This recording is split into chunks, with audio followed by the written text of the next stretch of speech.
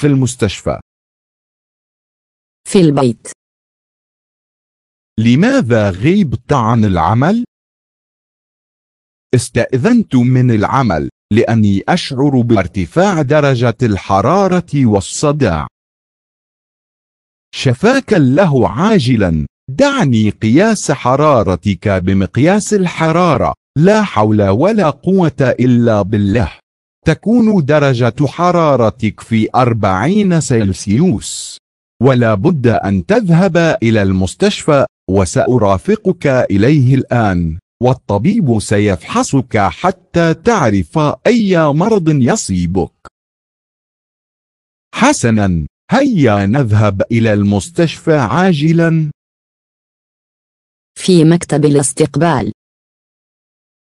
أهلا وسهلا يا سيدي، أي خدمة؟ أهلا بك، أريد أن أقابل الطبيب. هل لديك موعد؟ لا، ما عندي موعد. هذا أول مرة أحضر في هذا المستشفى. أي خدمتي يا سيدي؟ أشعر بارتفاع درجة الحرارة، وأشعر بألم في الحلق، ولم أشتهي في الأكل منذ يوم الخميس. أنصحك أن تقابل الطبيب المتخصص بلا حنجرة، ولأن هذا أول حضورك في هذا المستشفى عليك أن تعرف الإجراءات للفحص فيه لتسهيلك في عملية الفحص. والإجراءات التي يجب أن تقوم بها هي: أولا، اضغط على هذا الجهاز للحصول على رقم قائمة الانتظار.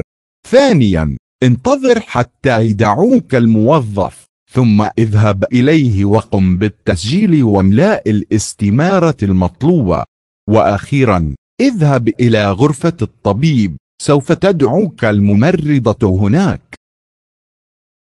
شكرا كثيرا على هذه المعلومات النافعة. في غرفة الطبيب.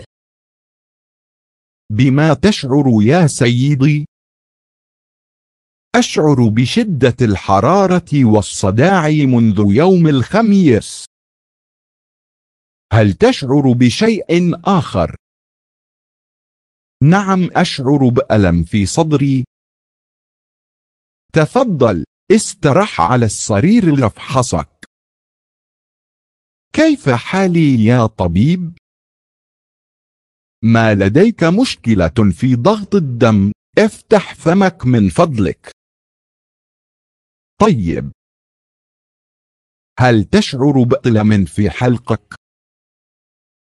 نعم يا طبيب. رأيت الالتهاب داخل حلقك، وسأعطيك وصف الطبيب، ولا بد أن تذهب إلى الصيدلية لشراء الدواء. شكرا يا طبيب، وماذا أفعل بعد ذلك؟